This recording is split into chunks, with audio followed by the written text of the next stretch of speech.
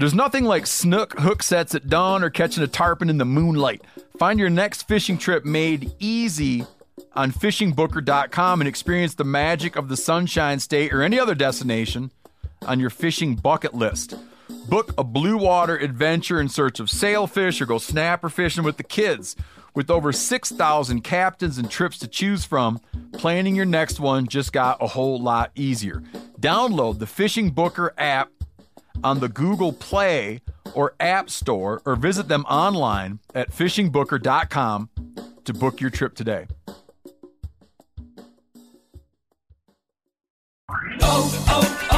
O'Reilly. Are your wiper blades chattering, skipping, or squeaking? Don't let streaks or smearing on your windshield compromise your visibility. When it's time to replace your wiper blades, stop by O'Reilly Auto Parts and see our selection. Our professional parts people will even install your new wiper blades while you wait. Stop by O'Reilly Auto Parts today. O'Reilly Auto Parts. 46% of Americans expect to leave behind financial obligations when they pass away. So it's crucial to make sure your family is financially protected. Policy Genius helps you find the right life insurance coverage by comparing options from America's top insurers with help from licensed, award-winning agents. Secure your financial future with Policy Genius. Head to policygenius.com to get free life insurance quotes in just a few clicks. That's policygenius.com. You're listening to the Sportsman's Nation Podcast Network, brought to you by Savage Arms and the new 110 Ultralight. At about 6 pounds, the 110 Ultralight is designed to combat elevation and the elements while maintaining the performance of a factory blueprinted Savage 110 action. The carbon fiber wrapped stainless steel barrel makes it durable and lightweight. The rifle comes equipped with the Savage AccuFit technology, so that means it's adjustable and it comes in a variety of calibers. The .308, the .270, the .28 Nosler, the .280 Ackley Improved, the .30-06, and much more. If you want to find out more information about the 110 Ultralight, visit savagearms.com.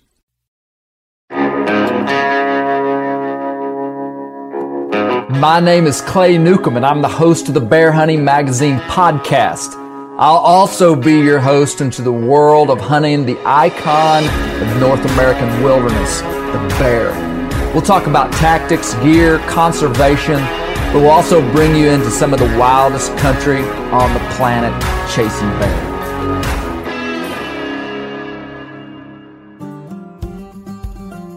We're up in northeast Montana this week, and we're at elk camp. We've been chasing elk.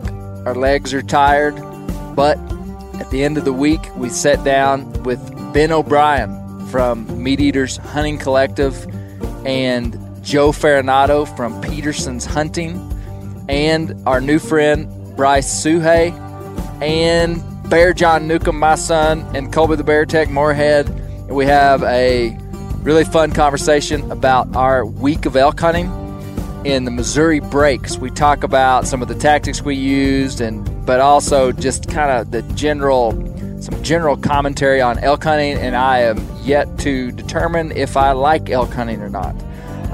We'll see. You can see. Hey, be sure to check out our buddies at CVA Muzzleloaders. If you're going to be muzzleloading this fall and you're looking to upgrade your equipment, check out CVA. They have an incredible guarantee on all their muzzleloaders. Pretty much, they have a money-back guarantee. If you save your receipt, you need to read their website to get all the specifics. And if it's inside of about a 2-week time window from when you buy it, if you don't like it, if it doesn't shoot like you think it should, you can send it back. They'll give you your money back. I tell you, I'll translate that for you. These are good muzzleloaders, the best on the market. They stand behind their product. And of all the hunts I've got left this fall, I'm most looking forward to the Arkansas muzzleloader season, and I'm going to be carrying a CVA. Also, our buddies, man, not even our buddies, but Buddy Woodbury. I'm throwing around the buddy word. Our buddies at W Hunting Supply. And Buddy Woodbury and his team, they are the hound supply company that you need to be using for all of your dog-related needs, whether it's Garmin's, whether it's leashes and collars, whether it's they've got many other kinds of tracking devices. And it doesn't have to be for hounds or even hunting dogs. Anything that you need for your dogs, you can get from our buddies at W Hunting Supply. These guys are fighting the good fight for houndsmen. They're more than just a hound company. They're really dedicated. They're our people, and show them some support. Lastly, check out our buddies at Northwoods Bear Products. We're baiting bears right now. The season in Arkansas is about to open up, and we've been using Gold Rush Fryer Grease additive. We've been using the Gold Dust, which is their powder. It comes in almost like a big salt shaker type container, and is sweeter than sugar. And you put it on your bait. They've got a whole lot of commercial sense. If you're baiting bears, it makes zero sense to not use commercial sense. And I'm not just saying that. I've been using Northwoods Bear Products for many, many years. It's going to make your baits be more effective, draw in more bears, and that's the key to success when baiting bears. More bears, the better, and you're going to get them there from scent. Check out our buddies at Northwoods Bear Products. I hold in my right hand Broken Dreams. I've got you would call this a whale tail of an elkhorn. Is that right? Yep. Well, describe that, Joe. It is the beautiful top point of what I would assume is a 6-point bull with the 6-point, and then that main beam just tails out. Now, is that the main beam or is that the main beam? You know, I was holding it earlier trying to determine which one. I would guess that this is the main beam just because of the waviness of it. And it hooks in. And it kind of hooks back in, and then this is your point coming off. So this is the back section of an elk antler. And Bear and I'm going to get to the introductions of who is all here, but I don't want anyone to be confused about what's happened the last 7 days. Broken Dreams, boys. Now, Bear and I found this. This was where some elk were presumably fighting. Broke off. This is fresh. And super fresh. We brought this home just the other day. But no, we're in Montana. We're in the Missouri Breaks of Montana.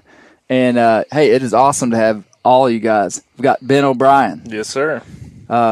Ben, we've known each other for a couple years, I guess. That's right. But this is the first time we've really spent a lot of time together. Yeah, it's good. And we've been in camp now for 4. I guess you've been here for 4 or 5 days. 4 days, yeah. We've been here for 7 days. Yeah. So Ben O'Brien, and everybody would know Ben from the Hunting Collective. Colby the Bear Tech Moorhead. He's always back there. Yeah. I didn't know his nickname was the Bear Tech. Yeah. I like that. The people named him that. The people did. That's great. Yeah. I was thinking Bear Greaser, but Bear Tech. The Bear Tech. The Greaser just and makes then we've smooth. Yeah. Bryce Suhay. No name. Oh, No name. man. So Bryce, I should introduce Joe before I introduce you because I know you because of Joe. But no, Bryce Suhay. We got to start off with this joke. So, well, hold on. We're coming to you last. All right. We've got Joe Farinato here to my right. Yep, that's me. Joe. This is Joe's camp. Joe's the one that hooked it, told us all kind of where to put in. I'm the one who drew this gar-holed tag. y'all. Yes, you are also the one who gar-holed us up in the Missouri Breaks. No, so Joe, you work for Peterson's Hunting. Yes, sir. That's a new job for you. This is a new job. I used to work with old Ben O'Brien. We're now foes. We were friends. Yep. That's why we're sitting across from each other. Yeah. So you're the, what do you do for Peterson's? I'm the associate editor. Associate editor, Peterson's Hunting Magazine. Yep. Awesome. We may come back to that. Okay. It's a good thing to come so back to. We're still on introductions here. So I knew Bryce because of that. These guys couldn't come right away. So Ben and Joe couldn't come. Joe just said, hey, my buddy Bryce is coming. He's going to be there Tuesday. He has no last name. Just my buddy Bryce. And then so he gives you my phone number, I think. Yep. I get a message from just a random phone number, and it's like, hey, when you coming into camp? And so we just start communicating like we're just like we've known each other forever. Then we meet up at camp, like way out in the middle of nowhere. Yep. And for like 2 full days, we're just buddying around. And Bryce is a way more experienced elk hunter than me and Colby and Bear. True story. And he's a good elk hunter. And I mean, he's got a game plan. He's telling us what he thinks we should do. All very much appreciated stuff. And at one point, we were moving camp on Bryce's suggestion, and Colby said, "Clay, we don't even know Bryce's name. And we're doing everything he says," which turned out to be great, Bryce. Yeah. So Bryce Suhay, say hi, Bryce. Hello. Hi, Bryce. Now you're a physician's assistant in Bozeman, Montana. I am. Work at the urgent care in town. Yeah. There. Yeah. Awesome. And a houndsman. I am. Yep. Yeah. Newer into that, but it's been a lot of fun chasing cats and running hound dogs. Right on. Well, Ben, describe. Wait. Don't forget. Oh, sorry, buddy. Bear John Newcomb. Yep. Say hello. Hello. Bear is my 14-year-old son. He got to skip week and a half of school to come down here. He had to guarantee me that he was going to be very diligent in his studies to get caught up and stuff. So he guaranteed me he could do that. So we let him come. He's kind of been the camp assistant. He's a good hand on the mules. He's good at just doing what you tell him. Doesn't cause much trouble. So That's right. This is your first time on the podcast, though. No, we Turkey camp. turkey camp and last year elk hunt. Okay. Yep, you're right. You've been on here a bunch. Yep, it's true. He made his own knife, he said, with his grandfather. He showed it to me. Yeah. Yeah. He's a handy boy. I know a lot of 30-year-old men that have made a knife in their lives. So Yeah. it's a good Yeah, thing we've for got people to know. we've got a cool grandpa too. He's a knife maker. Very cool. Ben, me and you've been hunting together some the last couple of days. You did the same thing to me earlier today. Describe kind of the Missouri breaks and kind of the hunting, because what I didn't know was like, is this a good area? Is this an average area? Is this a It's awful, area? and no one should come here ever. Yeah. Awful. It's terrible. This particular area, no one should ever come. But to the breaks, go for Actually, that's true. They only have 7x7s here. yeah, apparently. it. I haven't seen a raghorn yet. It's only been giant elk. But no, this like you said on my podcast a little bit ago that we recorded. It's broken country. You know, we're used to big head walls and canyons and Thick timber. big timber, and where we're at in Bozeman there in southeast Montana, and this country's broken. It has like islands of good elk country. You know, you look into this landscape, and there'll be a sagebrush sea, and then a little creek bottom, and then you'll have some ridges that have fingers. You know, we said earlier, if you hold your hand out, just hold your hand out and point it south. If you spread your fingers out, you can kind of picture a lot of what you're doing here. If your arm is the ridge, you walk across the ridge, then each one of your fingers is a little finger ridge that goes down into a drainage, and that's a lot of the country that you are hunting here. And while it's good elk country, it just seems to have pockets or little areas that seem to be a good elk country in what can be huge canyon walls, and we've seen. So some of it's real open, but then there's a lot of these. There'll be small pockets of timber. Yeah, and the timber is what attracts them. The cover, their edge animals like deer or anything else. So that's what attracts them for bedding and for just general living quarters, and that's what this is. And you're oftentimes up on a high point glassing, and or probably more often just walking these spine of these ridges, top of these ridges, and walking down the fingers and trying to locate elk, sometimes down in the drainages, sometimes off across But on a so bench. today's September the 20th, which would that be like classic elk rut bugle time? I mean, it changes everywhere you go, right? Like different elk in different parts of the world or country will rut at different times, but according to what I've heard out here, this is super late for this year. Like for them not to be rutting, this would be kind of like the tail end of the peak rut right now. Last week was supposed to be the time type of thing. So, but it hasn't been. Hasn't been at all. I mean, we've definitely heard some bugles, definitely seen some bulls running around, but it hasn't seemed like there's been a lot of hot cows and there haven't been, all those bulls running around crazy like they're. The other day from our camp, before we left, we heard a lot of elk bugles. If you had told me that, if you had said, Clay, from your camp, you're going to be able to hear elk bugle. Eight different elk I would have just been like, give us a couple of days and we'll have them killed. And I've never killed an elk before, so that's pretty bold of me to think that. But that's what I would have thought. I just would have thought, if we're hearing them bugle and they're that close to us, this is something that we can attain. Mm-hmm. But why haven't we been able to kill one? Because we don't have any of those dumb raghorns. They're only big 7x7s that are super smart. And I'm good at missing those big 7x7s. You did miss one the second day. Second day. Shot just under him.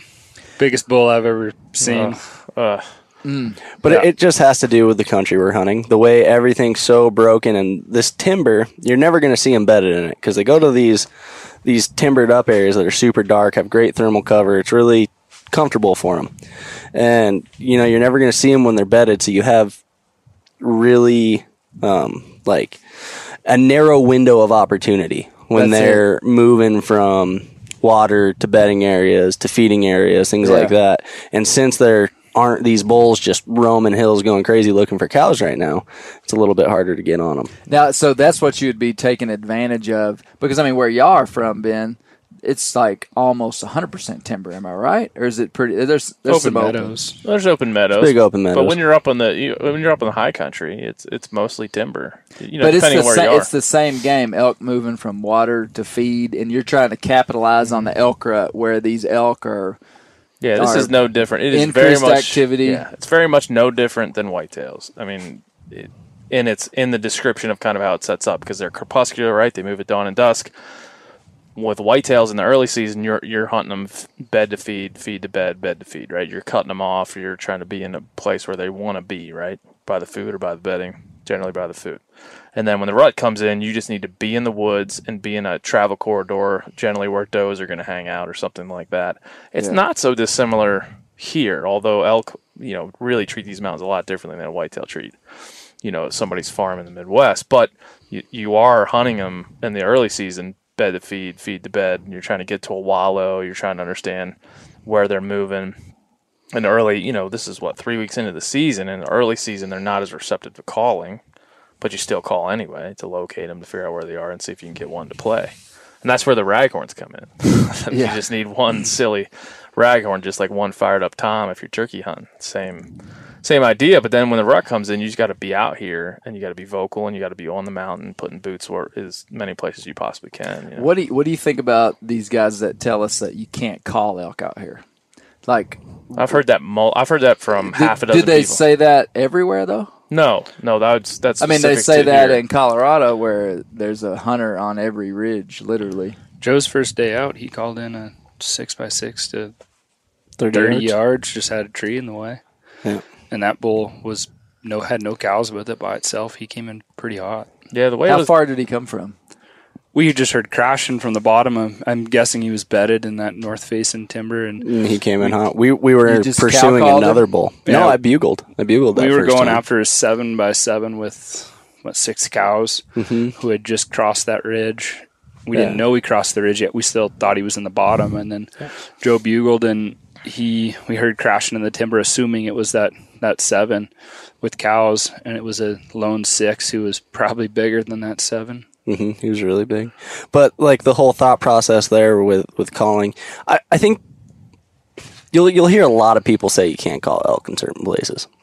I think it's a lot to do with not knowing proper calling techniques and stuff. Because if you get the right calls and you talk like you're an elk, you're going to be able to call them pretty much wherever you are. People say calling's less effective out here because lots of the places you're hunting in the breaks, I would presume, are more open. And the visual cues of elk, you're never going to call a big bull across an open meadow just because he can't see the cow making the noise or the bull making the noise. And he's going to be like, oh, that's weird, and walk the other way. Yeah. But out here, when we were pursuing that 7x7, we ran up the ridge, we went up as fast as we could. We were trying to bulldog him, get in his grill with his cows, scream at him like I'm a big angry bull that's going to steal his cows, and he's going to come in to face off. And what happened there is we already missed him. Like, he already got over the ridge, but I still called assuming he was below us, and then that other big 6x6 was like, you know, right in there, and we got pretty lucky in that circumstance, but he came crashing right into that call. Yeah.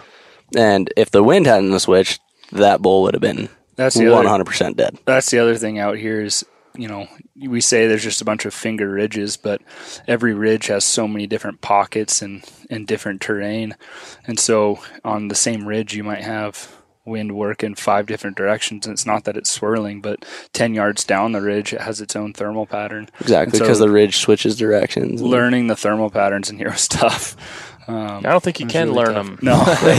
As much as you could look at the topographical map and be like, it's going to go. You just. I think you could get lucky. As our friend Chase Durden said, you just got to charge through the bad wind and get to the good wind. And that's not a bad strategy here. I mean, it is. It's got its own idiosyncrasies in the way that you would hunt a place like this. And I think people are right. It is a visual. These elk might be more visual creatures because they can see more, because they have that ability and they hang out in this more sparsely timbered and open country. But that doesn't eliminate calling. It just makes it a little bit of a different dynamic. And at the same time, I don't know how many people hunt the breaks. We haven't seen that many hunters in the last 3 days. But elk in accessible places like the one we're in get hunted a lot anyway, no matter where they are in the state of Montana or any state, Colorado, Wyoming. They're going to get hunted in accessible places.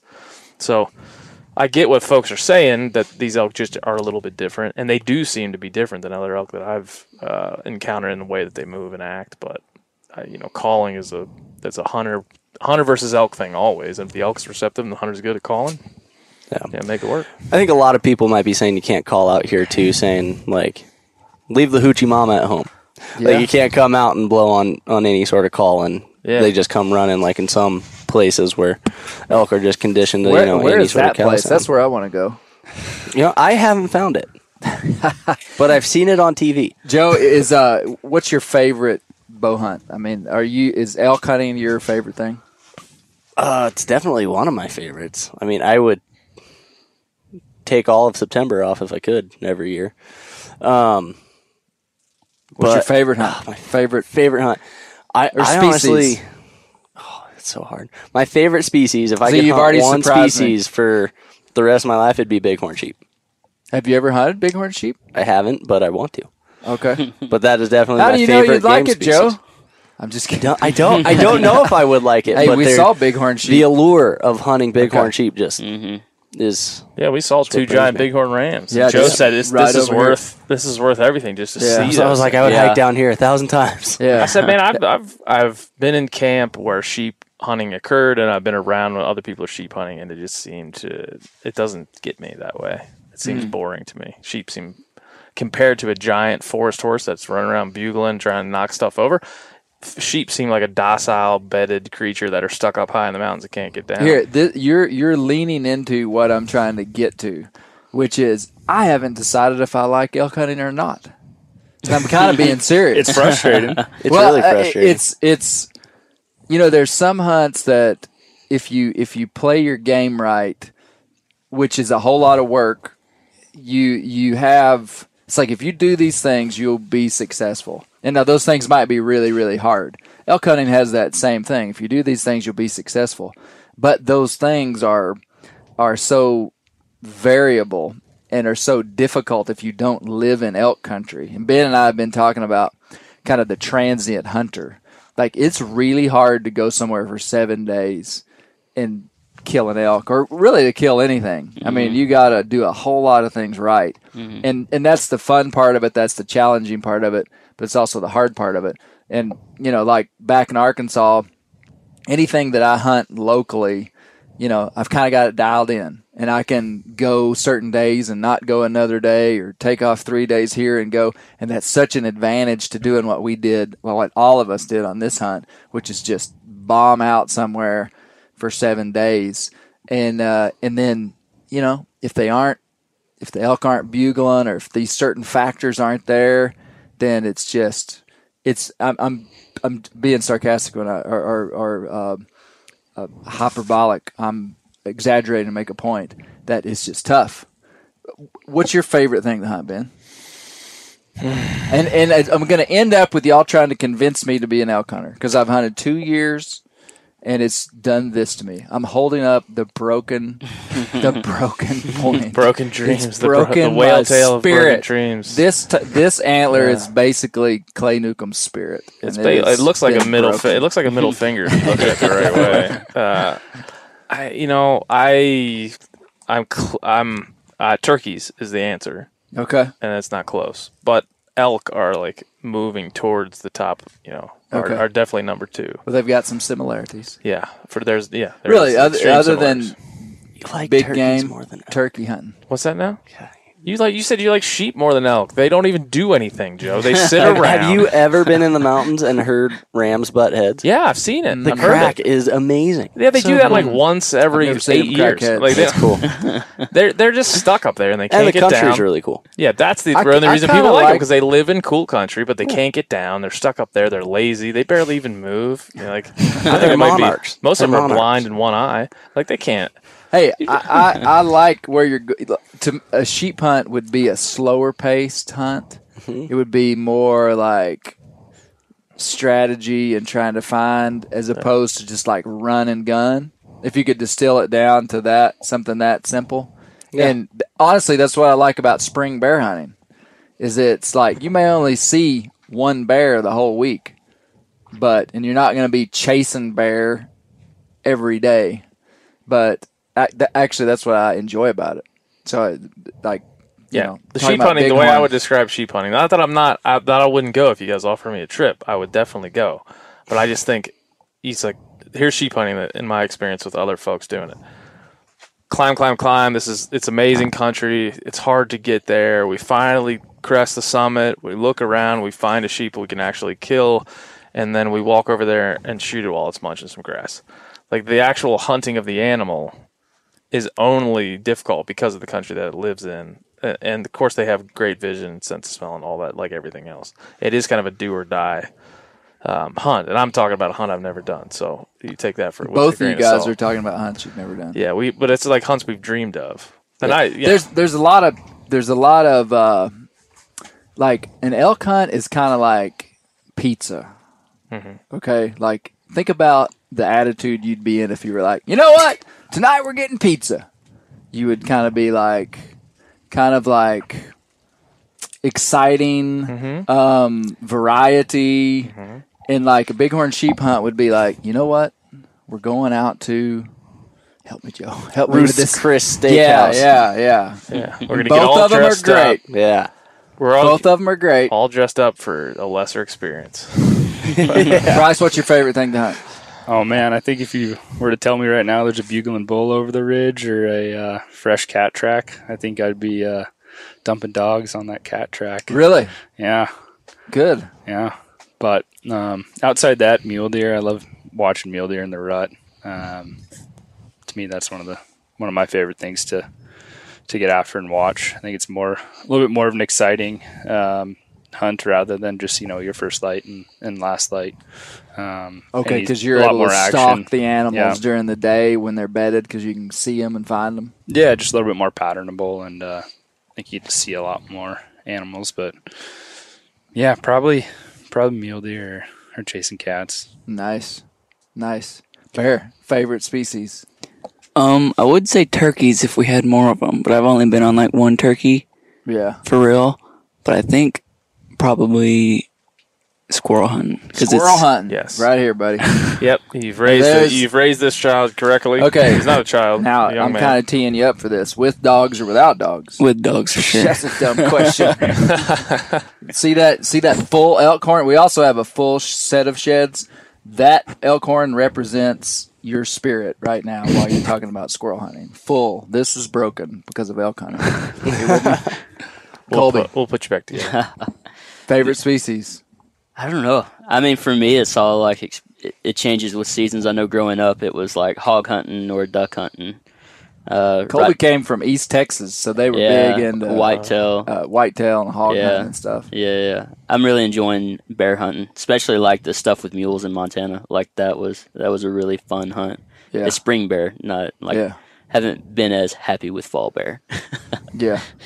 You know, when we go back to Arkansas, we're coming up on like the pinnacle of our year, which is the opening of the Arkansas bear season. And I'll tell you guys a little story or a little scenario that's been happening while we were here. So my buddy, James Lawrence, he's 72. James is 72. And me and him we're like best buddies, bear hunting buddies. He lives in some really good country. And he lives in good bear country. He knew that I was going to be on this hunt, so he's been baiting bears for me. And he actually rented a cabin down where we hunt for my whole family to come stay this upcoming weekend to bear hunt. And while we were gone, my daughter and other son on their own accord drove 2 hours down to where we hunt to go bait bears with James. So I thought that was pretty cool that my 17-year-old daughter, she worked hard for it too. Her mom, there was some logistical challenges. And so, but she ended up driving all the way down there and spent the whole day with James baiting bears along with my younger son. So we're getting pumped for this weekend for bear camp, fall bear camp. And it's fun, man. We have some good bears too. But if I were to pick my favorite species, bear would have to be up there at the top, but whitetail. I mean, I grew up whitetail hunting, and that was all we did, whitetails and, small game and stuff. Elk hunting is it's such a glamorous animal. I mean, there's no denying, and that's why I'm here. It's a spectacular beast, man. I mean, this, like Ben's called it the forest horse, but the vocalizations they make, the places they live, the antler structure, I mean, how good the meat is. I mean, it's an incredible beast, no doubt. And the media has glamorized elk hunting so much that us poor southern boys come up here and try to kill elk. And it's tough. They didn't tell me, Joe. It's a tough hunt. When it comes together, all comes together, it's pretty special. Well, listen, you just said it. I'm monologuing here, but that's what's messed up about this whole deal. Elk hunting stinks. It's true. For such a long period of time that when you kill one, it's really great. I can foresee that. Like, if I killed one, I would be like, I love elk hunting more than anything in the world. But it's only great because of how bad it was. Now tell me how that works, Joe. I mean, for real. If it was easy, then so something is great because of how bad it was. You suffer. Yeah, because it's the suffering. Like, it's just like going on a nasty trip. Same like climbing Mount Everest. It's not fun while you're doing it, but you look back and you're like, oh man, that was amazing. And I always kind of model my life when I'm doing stuff like that. It's like, if I'm going to go climb a mountain, might as well go climb Everest. So why come do something easy? Go give yourself that challenge, and it'll be a more memorable experience. How much respect would you have for elk if you drove all the way out here from Arkansas, get to camp, get out of your pickup, grab your bow, and shoot an elk? Then you'd be like, man, these animals are the easiest things to hunt ever. Then it'd just be grocery shopping. Yeah. No, I know. It's that way with every hunt. The amount of work you put into it is what gives it value. And I understand that. Well, I mean, like, even though we haven't, I think this has been a great hunt. We've had bulls every day bugling. Y'all tell me why it's been a great hunt. Go. Man, me and Joe are on bulls. Man, bulls bugling every day. Big bulls running around. I've never been to a place where I've seen so many big bulls. Yeah. Like, I've seen a lot of big bulls in my past few elk seasons, but never all at the same time in the same place. Yeah. Like, I might see one, really big 350 bull once a season. You're like, wow, that was a big bull. But, I mean, every bull we've seen out here, besides one that I can think of, went over 350. Like, there is no doubt in my mind that every single bull that I have laid eyes on, besides the one that we jumped at 5 yards, that you should have shot. That I should have shot. Yeah. You should not have taken Bryce's head. Through my head. Should have shot through his head. You're going to have to get to our Bryceisms later, okay? You should never take my health and safety before an elk's. But, I mean, like, every bull, besides that one, have just been absolutely huge. I mean, the first morning I got here, we run out, send you guys after a bugle. Bryce and I take off at chasing another bugle, which is already like that's a great day right there. Yeah, you got two different bulls bugling. You're choosing what bugles you're going to run after when it's not even shooting light yet. Right out of camp. That's pretty good. That's pretty good. So that was great. And I mean, we take off, we run over ridges, literally run over ridges. And then all of a sudden, like, we jump 2 spikes in the bottom, so we slow down for a minute. And we're like, man, it wasn't those spikes bugling. Like, there's no way. And we see one of the spikes let out a bugle, like, just as the wimpy little bugle. And I was like, yeah, it definitely wasn't them trying to. And all of a sudden, we hear this big bugle, and Bryce and I both look at each other like, that wasn't the spike. Yeah. And coming over the ridge is just, there's this little funnel of 5 cows and this massive Dinosaur. 7x7 just screaming behind him, just letting it all out.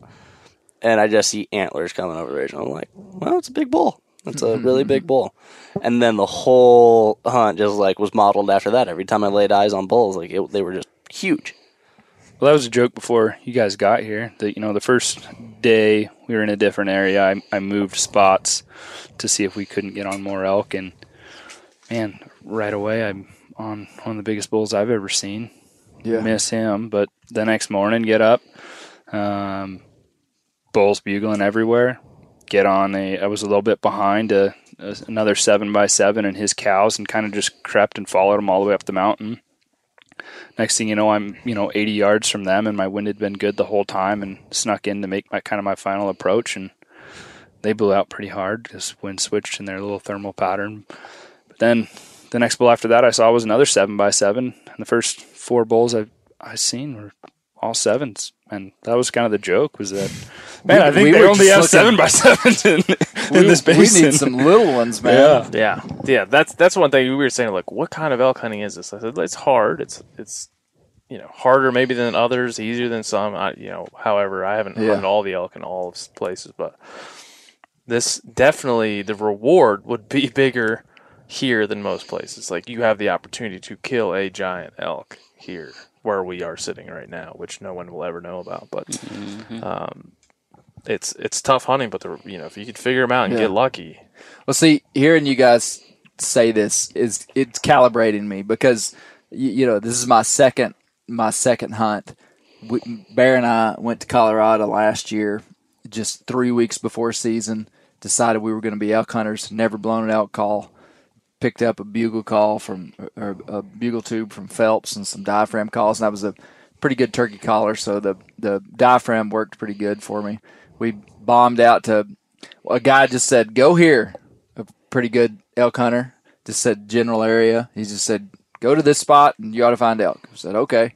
We went out there, elk hunted. We were only there 4.5 days, but we ended up finding some elk. Had one encounter with 2 raghorn bulls. Called them in. Ended up passing them. Everybody's heard this story. We ended up passing them because we thought they weren't legal. Turns out they were legal. So had a missed opportunity. But other than that, I've had this is only my second time elk hunting, so it helps me to hear you guys talk about really how great this is. And obviously, I'm joking about not liking elk hunting. But the one thing that is, and this is probably something that like new hunters would experience, and I would be new into this world, is after you've done something and been successful multiple times in multiple places over multiple years, you begin to have this like equation inside of you that this much work will usually equate to success, and you can bank on that. So in all that work, I mean, that's the way it is with my whitetail hunting, with my bear hunting, with my squirrel hunting, with my training coon dogs. It's like, if I just put this time in, it's going to end up fruitful. I don't know that equation yet with elk. I've got one piece from last year when Bear and I hunted. I've got a new piece that I hoped would be the piece that would put some elk in my freezer, and we've still got a day left, so it may yet. But it turns out this puzzle might be bigger than I thought, boys. Might need more pieces. What do you think, Ben? Yeah, it might be a 1,000-piece puzzle, man. I don't know. No, I'm not sure. I don't have 1,000 elk hunts, Ben. Well, here's what happens: is sometimes you're looking at trying to put this puzzle together, and you walk out in the woods, you make a sound, the elk comes running in, you shoot it, and it seems like the easiest thing in the world. Now, everybody who's listening to this, who's ever turkey hunted, will understand what I'm talking about.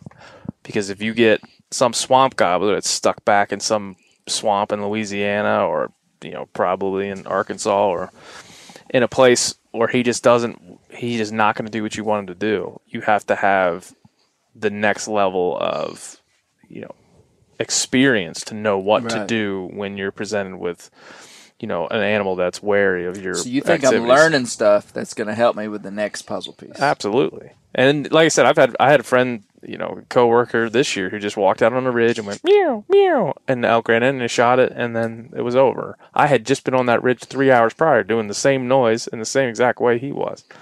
And so the fact that he killed that, he should split that elk with you. Yeah, I pretty much called it half of the way in, and then he brought it the rest of the way.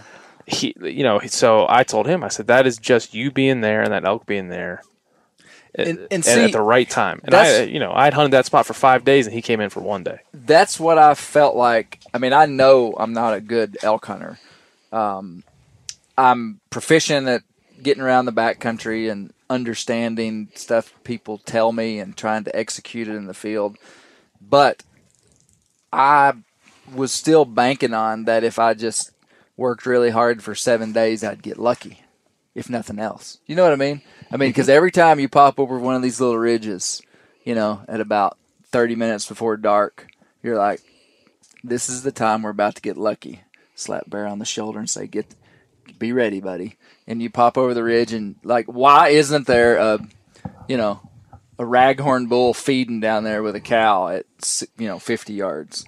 It just didn't happen. Well, the frustrating part is, somebody else might come up here tomorrow while you're here, or the next day, or Thursday, or Friday, or Saturday, and to walk on the exact same ridge where you were today, do the exact same thing that you did in the exact same proficiency, and kill an elk. Yeah.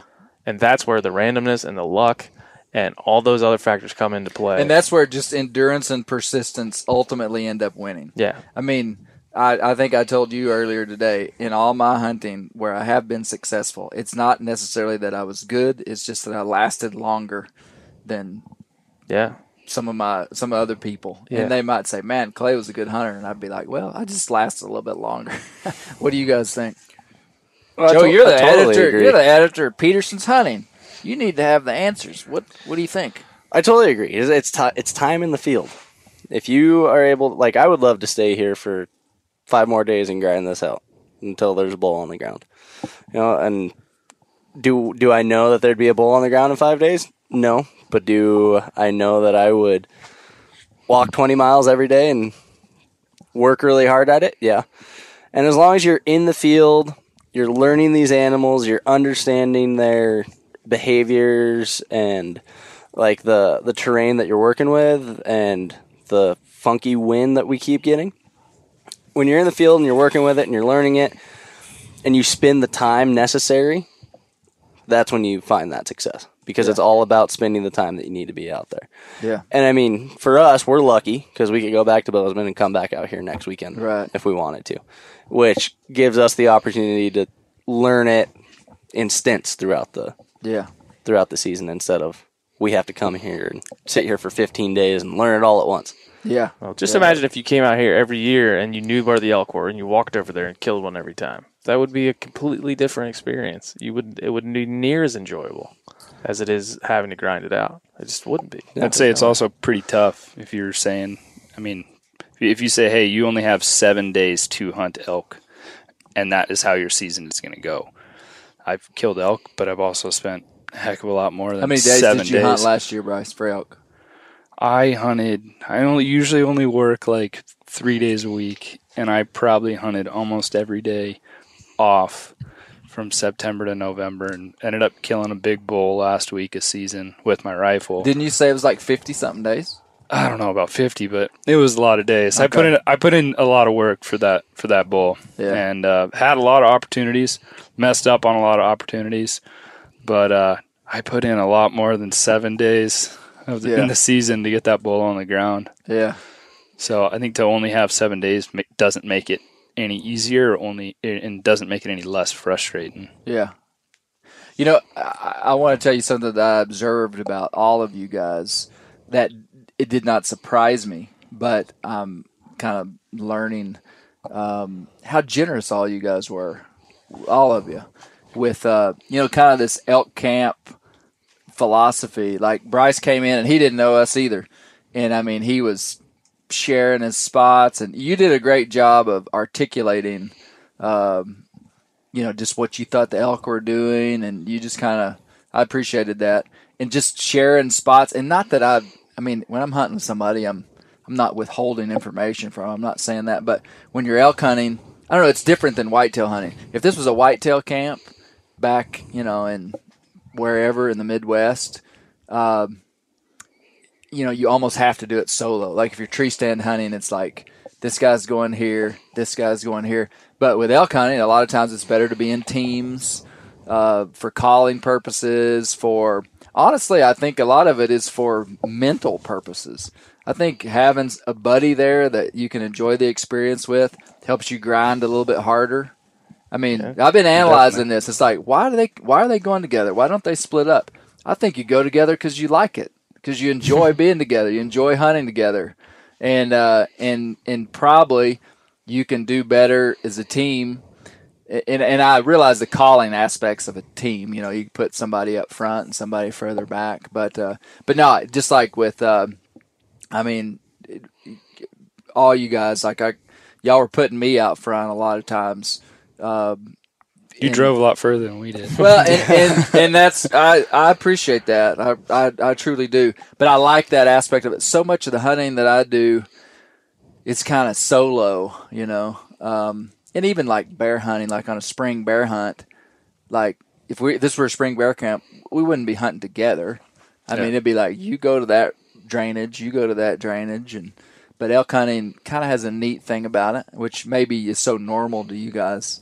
But and Ben is just, last couple of days he's just been like, Clay, you ought to come with me, and so I'll go, and it's been good. I've been learning a ton from Ben.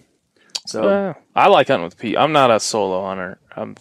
There's a lot of people that like to be by themselves, that like to go out. I'm just not, and I could explain it in a lot of ways, but I just like, I like being with other people and sharing that knowledge, and that gets me out of bed more than going out by myself and being alone and catching the solitude. It's not something I need from hunting. That is, I was trying to describe this earlier. I love people. I love being around people. I enjoy other people's success. Like, I think that's a big part of being a good human is doing that. But when it comes to hunting, I usually find myself like gravitating towards isolation in actual hunting. Like, and that doesn't mean I'm not sharing spots. It doesn't mean I don't think it translates necessarily to being stingy or something, but like, it's like, you go that way, I'll go this way. I could tell that, Ben, that like, you didn't want me to go with you to help you because I didn't have anything to offer. And I knew you wanted to kill an elk, and I knew that if I went with you, there was probably a fair chance that I'd be the one shooting. Mm-hmm. So I didn't want to push that on you. But our time together was valuable. I learned a ton from you.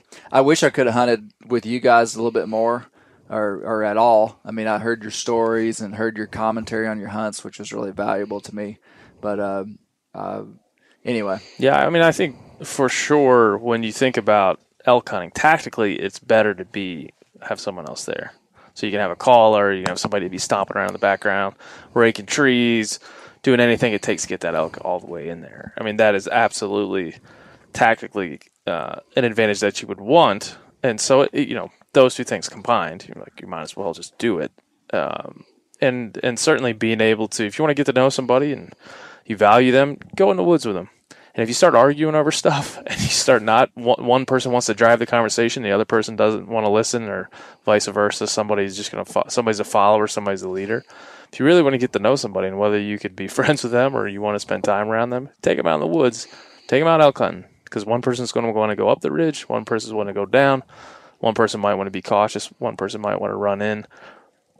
It's a good way to really suss out how much you can stand each other for sure. Test the capacities of your relationship. It is, yeah, man, and that's not the reason you do it, but that's something you find out about yourself.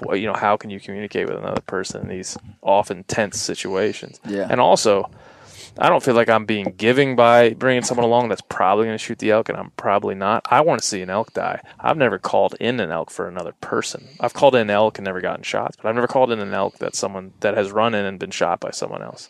I would value that as much as I would a dead bull by my arrow. 100%. I think it's the same as if Joe would have shot a bull next to me, I would have been just as excited for him than I would be if I would have shot it, and I know that Joe would feel the same way, and that's why it's fun to hunt together. Man, that right there is the qualifying factor for people that you want to hunt with.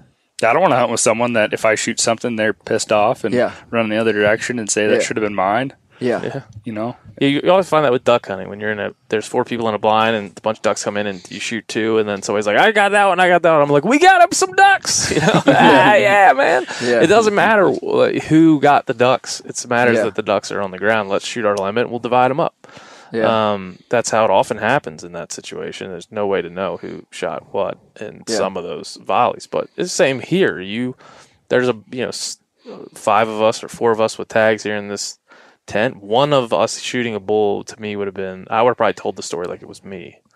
I'd have been like, there was Clay, and I would have told it like it was me, and I wouldn't have been like, oh yeah, buddy in camp got one. I would have told the story as if our camp got one. Our team got one. Yeah. Our camp got one. Yeah. That's what matters. Instead, we have a broken antler. I'm going to say our team got a broken antler. We had our spirits broken. But this whole experience has been super valuable, whether any of us killed an elk or not. I think we all came in here with expectations that we would do better than we did, probably. I think you always do, right? You got to. Yeah, you have to come in thinking that you're going to find the success, or what's the point in going if you know you're not going to kill something? Right. Yeah. We had I couldn't ask for any more. I had a shot. I was the only one that had that, but I had a shot, and it was 100% on me missing. Ben could have killed a cow. Yeah. Joe could have killed like 10 cows and a couple of velvet spikes. Okay, well, see, now... I had probably the best shot of the trip. Like, I could have killed that 320 bull. I had him dead to rights, except Bryce's head was in the way. Okay, yeah, that's right. So he was wondering why I wasn't shooting, and I had an arrow knocked, but wasn't at full draw because he was just below this little bluff, and I knew he was somewhere around there, but I couldn't see him, and Joe was about 10 yards behind me, higher up. So from his perspective, I have this 6x6 bull, probably about 320, at 15 yards, standing perfectly broadside, and I'm not drawing my bow. Yeah, and he stood there for, it seemed like forever. It was probably 45 seconds, but it was long enough. So like when he first got bumped, like I saw the antlers, cow called to him, he stopped perfectly. And, like, he didn't get our wind or anything. Like, he just stopped, looked back, and, like, he stopped in the perfect spot where his view was kind of hidden by a tree, so he stayed longer. And I had time enough to pull my rangefinder out of its pouch, range him, 25, put it back in, knock an arrow for myself, and look back at Bryce and go, why isn't he shooting? And the whole time I'm wondering why Joe isn't shooting, because I know I can't see him, and I don't want to move out and bump him, because I figured Joe has a shot, but Joe was he was taking safety. Yeah, I would have had to put my pin right next to Bryce's head, maybe like a couple inches off to the left. So I figured that wasn't, a good shot to take.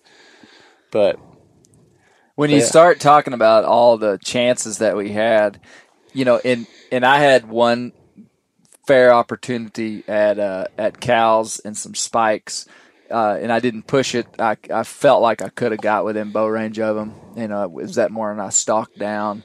And I think the closest I got was 128 yards, but we were intentionally staying back because we felt like there was a bull going to be coming any second. Had I targeted that elk, which I would today, if I see a cow elk, I'm like going after it like it's a Boone and Crockett bull. I feel like I could have got within bow range of those elk. So, boy, it's not been for for lack of seeing animals. Lots of opportunity and lots of effort. Yeah. So, I mean, what more can you ask of a hunting camp than that? Lots of opportunity and lots of effort. Yeah, the opportunity thing is important because I've been in places where, you know, even traveling, talk about like transient hunting, like going to an outfitter. I went to Newfoundland, and the outfitter said, what do you want to do after you kill your moose? I said, well, don't talk to me like that. How dare you? Because are you guaranteeing me I kill a moose? He's like, well, we normally get a good bull in the first 2 or 3 days, and you're going to want to, do you want to canoe in the lake or fish? Just start thinking about kind of the things you want to do with your free time once you kill your moose. I thought, wow, this is the worst thing an outfitter's ever said to me ever, because setting that expectation is foolish. You know, it's just foolish. You want to say, we're going to hunt really hard. There's a lot of moose around. We know where they are. We'll do our best. The rest are up to you and the moose. He didn't say that. And I hunted for 7 or I think 8 days total. We hunted and didn't see a moose. Didn't lock eyes on a single hair on a moose. And, you know, you realize at that moment, like, those were false expectations. The expectation should be get out there, hunt hard, have a good opportunity. I mean, we had opportunities. If we could figure these elk out and you had time and you got or luck on your side, you could kill a giant elk here. And not one that you probably wouldn't see in many other places in the state of Montana that you can draw fairly frequently, you know. Yeah. So I mean, that alone is enough to draw you here and keep you here for a while. Yeah. I mean, you're definitely not going to kill a small one because they're just not here. I haven't seen a small elk the entire week. They go from velvet spikes to like 320. There's a velvet spike and there's a 7x7. When Bryce and Joe didn't get that one, didn't Bryce say, well, that's the smallest one we've seen? Well, honestly, I thought he didn't want to shoot it. When he was just standing there, I was kind of like, that. There's no way he's passing on this bull. Bryce. That's what I did, guys. I just, I had it there, and it was. I only wanted to shoot a 7x7. He's like, I already missed a 7x7. There's no way I could downgrade. We can't have Bryce on here without. I've been giving Bryce a hard time this whole week. Well, first of all, because I didn't know your name until your last name until yesterday. Yeah. So we went 6 days, and I didn't know your last name on purpose. On purpose. I liked that we were friends and we were joining together in this pursuit of big game solely because we just were elk hunters. We're elk hunters. I don't need to know your last name. Bryce was such a good dude, though, that anytime anything bad would happen, we would blame it on him because clearly it wasn't his fault. And so every time when he sent me in one day, well, Joe did too, but being Joed doesn't roll off the tongue as good as being Bryced. Yeah, being Farinado doesn't. That's way worse. So one day they had spotted this big bull and seen where he bedded, and they were like, "Hey, why don't you and Clay go in there this afternoon?" And we were like, "Really? You're going to send us in on that bull?" They were like, "Yeah, we just want to go somewhere else." So we went in there.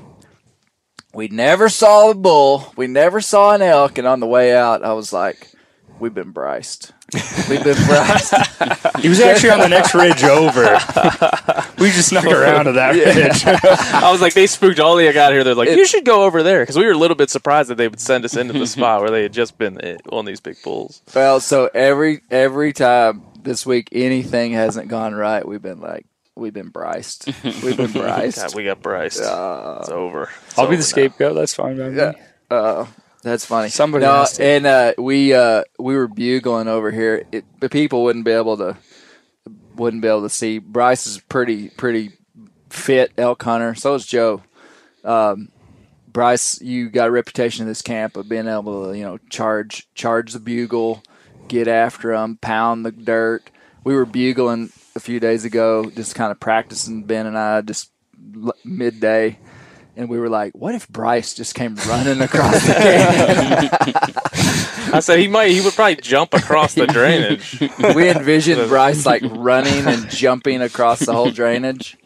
And then landing. Realizing that bugle was us. Like, he's going to be mad at us. He's gonna be mad. We can't outrun him. Yeah. Bear, what do you think? You think we should come back here or should we go back to Colorado? We should definitely come back here. You think so? We only saw 2 elk in Colorado and didn't hear a single bugle. Okay, we're filming some of this hunt and stuff, and I had to bring 2 cameramen. So they've been alternating. Colby and Bear have been alternating, and so I'll wear one out in the morning and then wear one out in the evening. And we've been flipping back and forth. Do y'all think we need to bring 3 people next year? Or are y'all good? No, we're good. We're good. We need to bring more because I'm gonna get a tag next year. Yeah. Hey. Okay.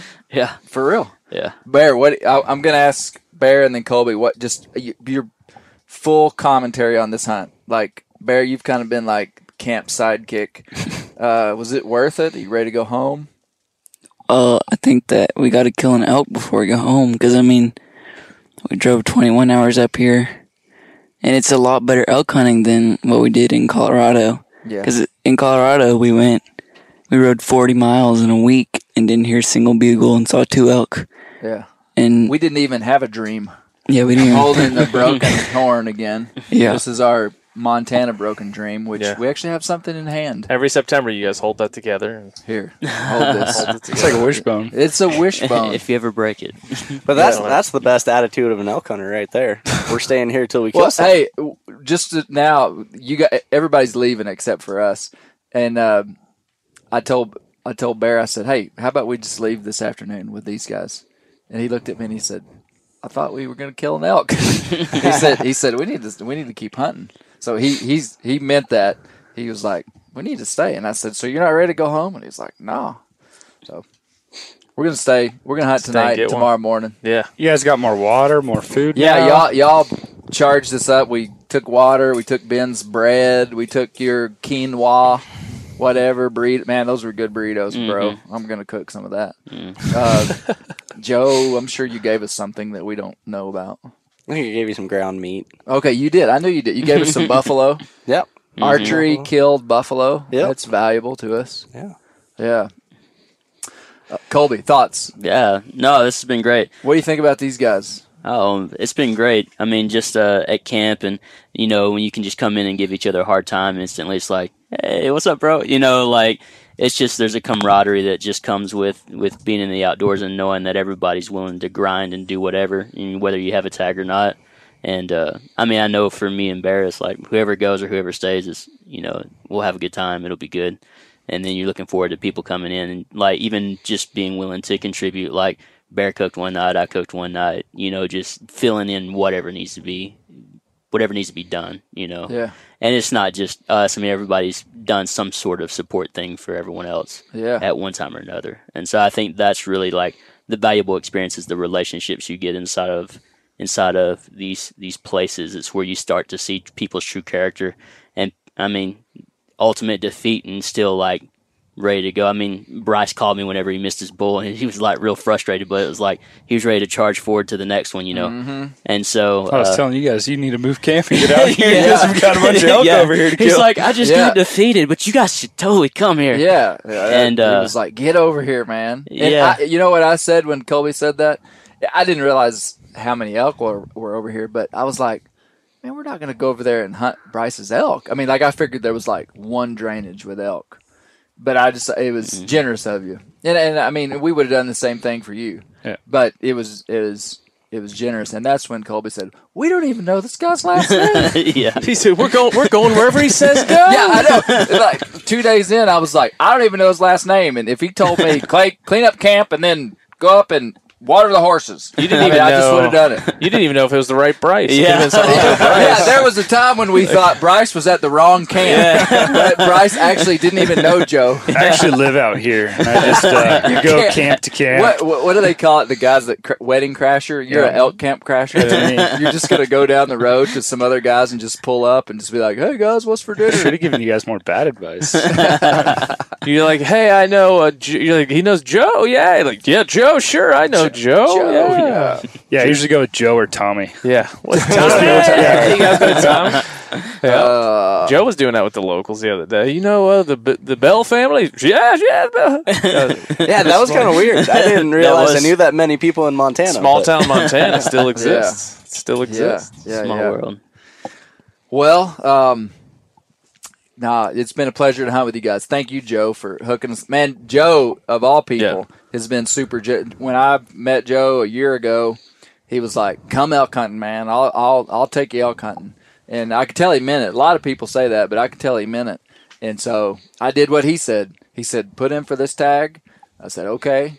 And here we are. So really, Joe, appreciate it, man. Of course. Sorry, I have to take off today. I should have driven myself. I would have stayed, but nah. I'm glad you made it up. Go back to Arkansas with him. Yeah. I should. I've always wanted to go to Arkansas. So, come on down. You got to open our bear season. Exactly. Yeah, get down there. Camp with me and James Lawrence. But no, I'm really glad you guys made it up.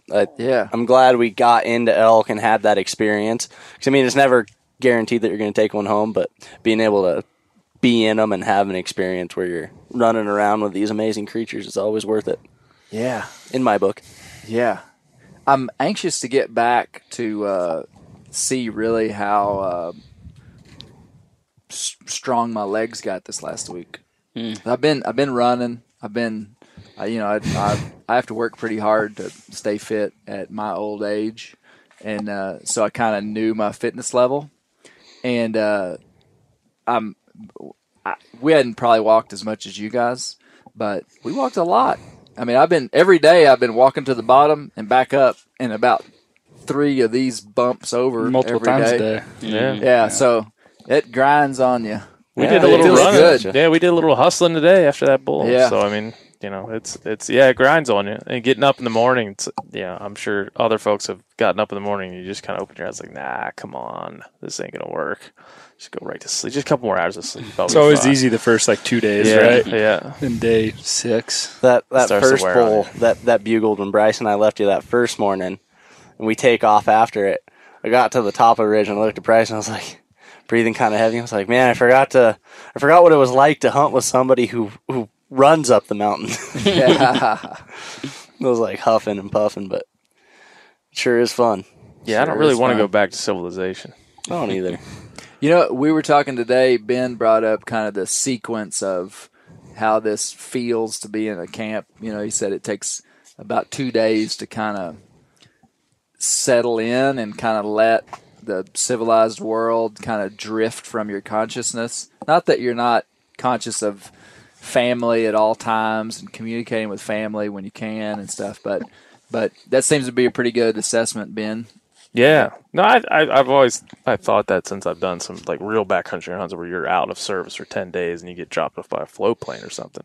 In this case, I was watching football in my truck taking a nap yesterday, so civilization being what it is. Yeah. But it's still the same thing in terms of the mentality. You gotta slough off society. You gotta, there's no couch to sit on. There's no TV to watch. Your responsibilities are different, and you have to kind of find the rhythm of the elk and the mountain and the place you're in, and you have to follow that rhythm. You sleep when they sleep. You sleep when they sleep. You bed down in the afternoon when they do, and you're up and moving when they are. And that's a rhythm you have to find. And the first mountain you climb seems like, wow, this is a little harder than I thought. The 5th or 6th one you climb, your mentality is like, you now know kind of what the rhythm needs to be and how quickly you need to move and where you need to end up. And so for me, it's always been, it takes the first couple of days, you feel like you're just kind of working it out. Yeah. Kind of physically and mentally getting yourself to a place where you no longer worry about anything other than the elk and finding that rhythm.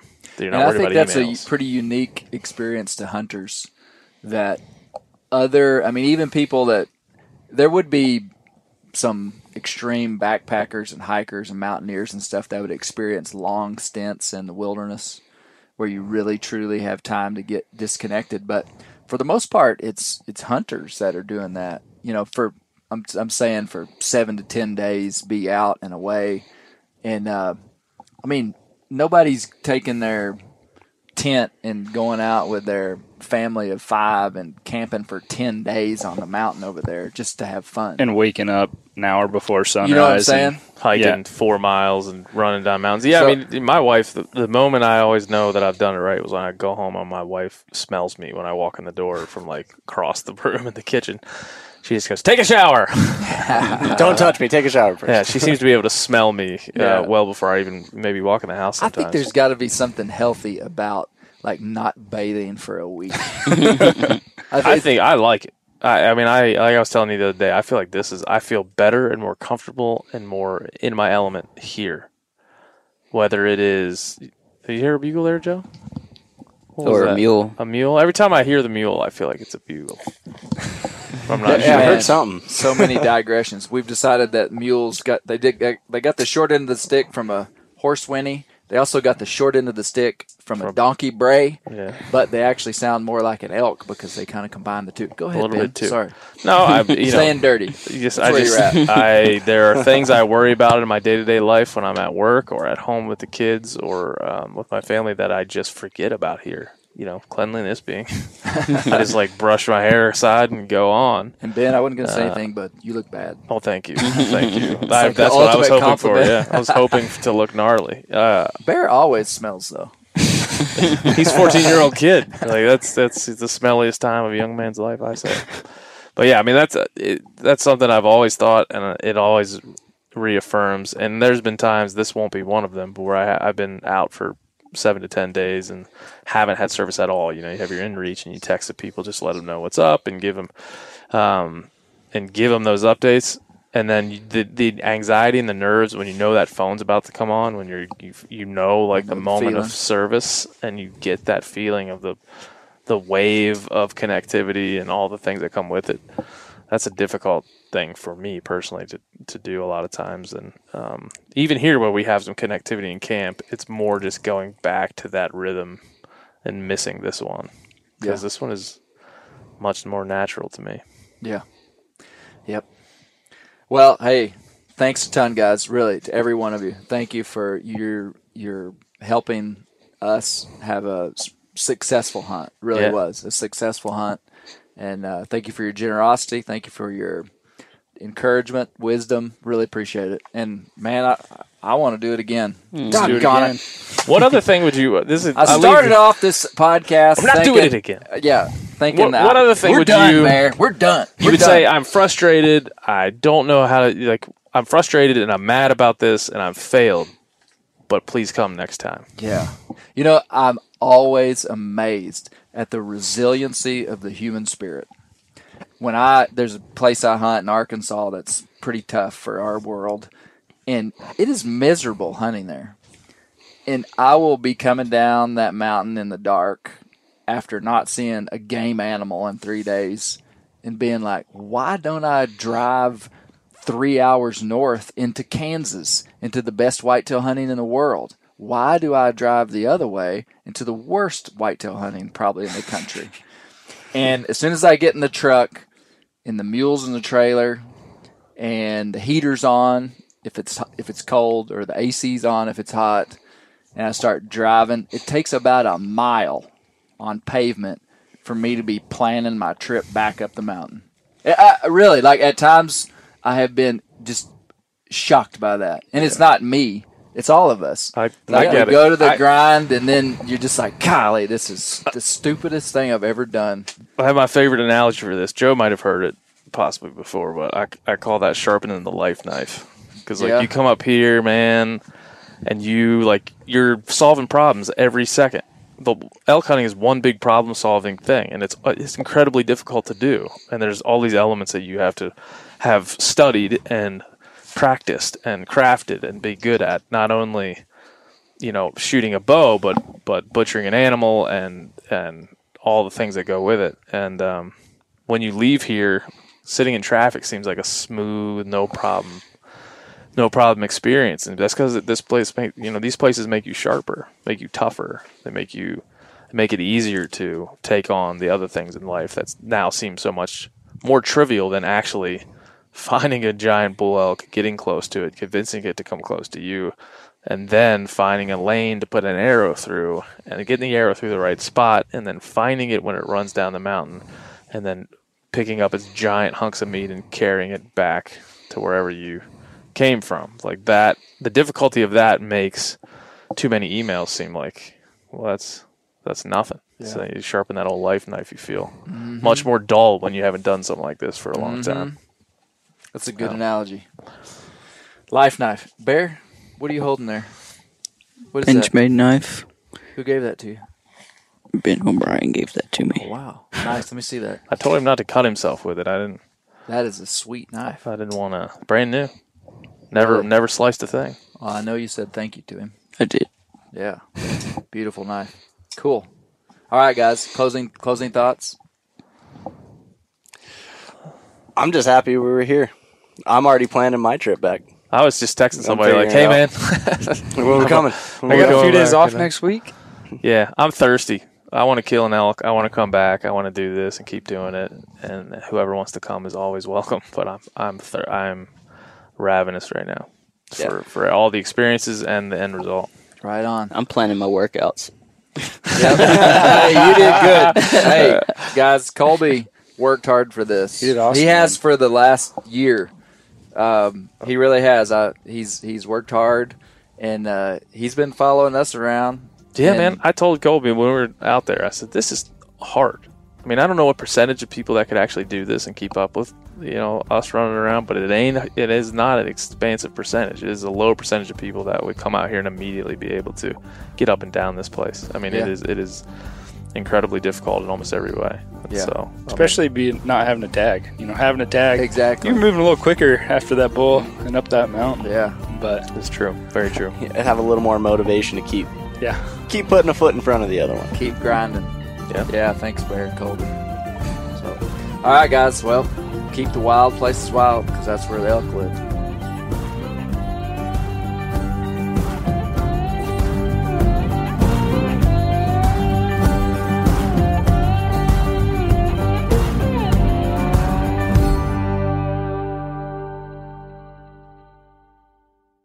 You ever get that feeling the walls closing in, the concrete jungle suffocating you?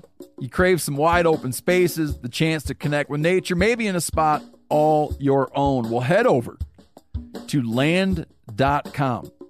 They've got ranches, forests, mountains, streams, you name it. Search by acreage. You can search by location. You can search by the kind of hunting and fishing you're dreaming of. Land.com.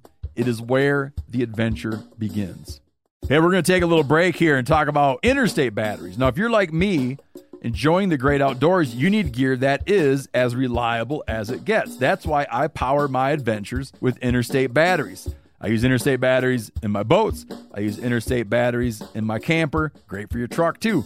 From Alaska to Montana, they're outrageously dependable. Battery is essential. With over 150,000 dealer locations, finding one is easy. For all your vehicles, land or sea, choose Interstate. Head to interstatebatteries.com and find your power today.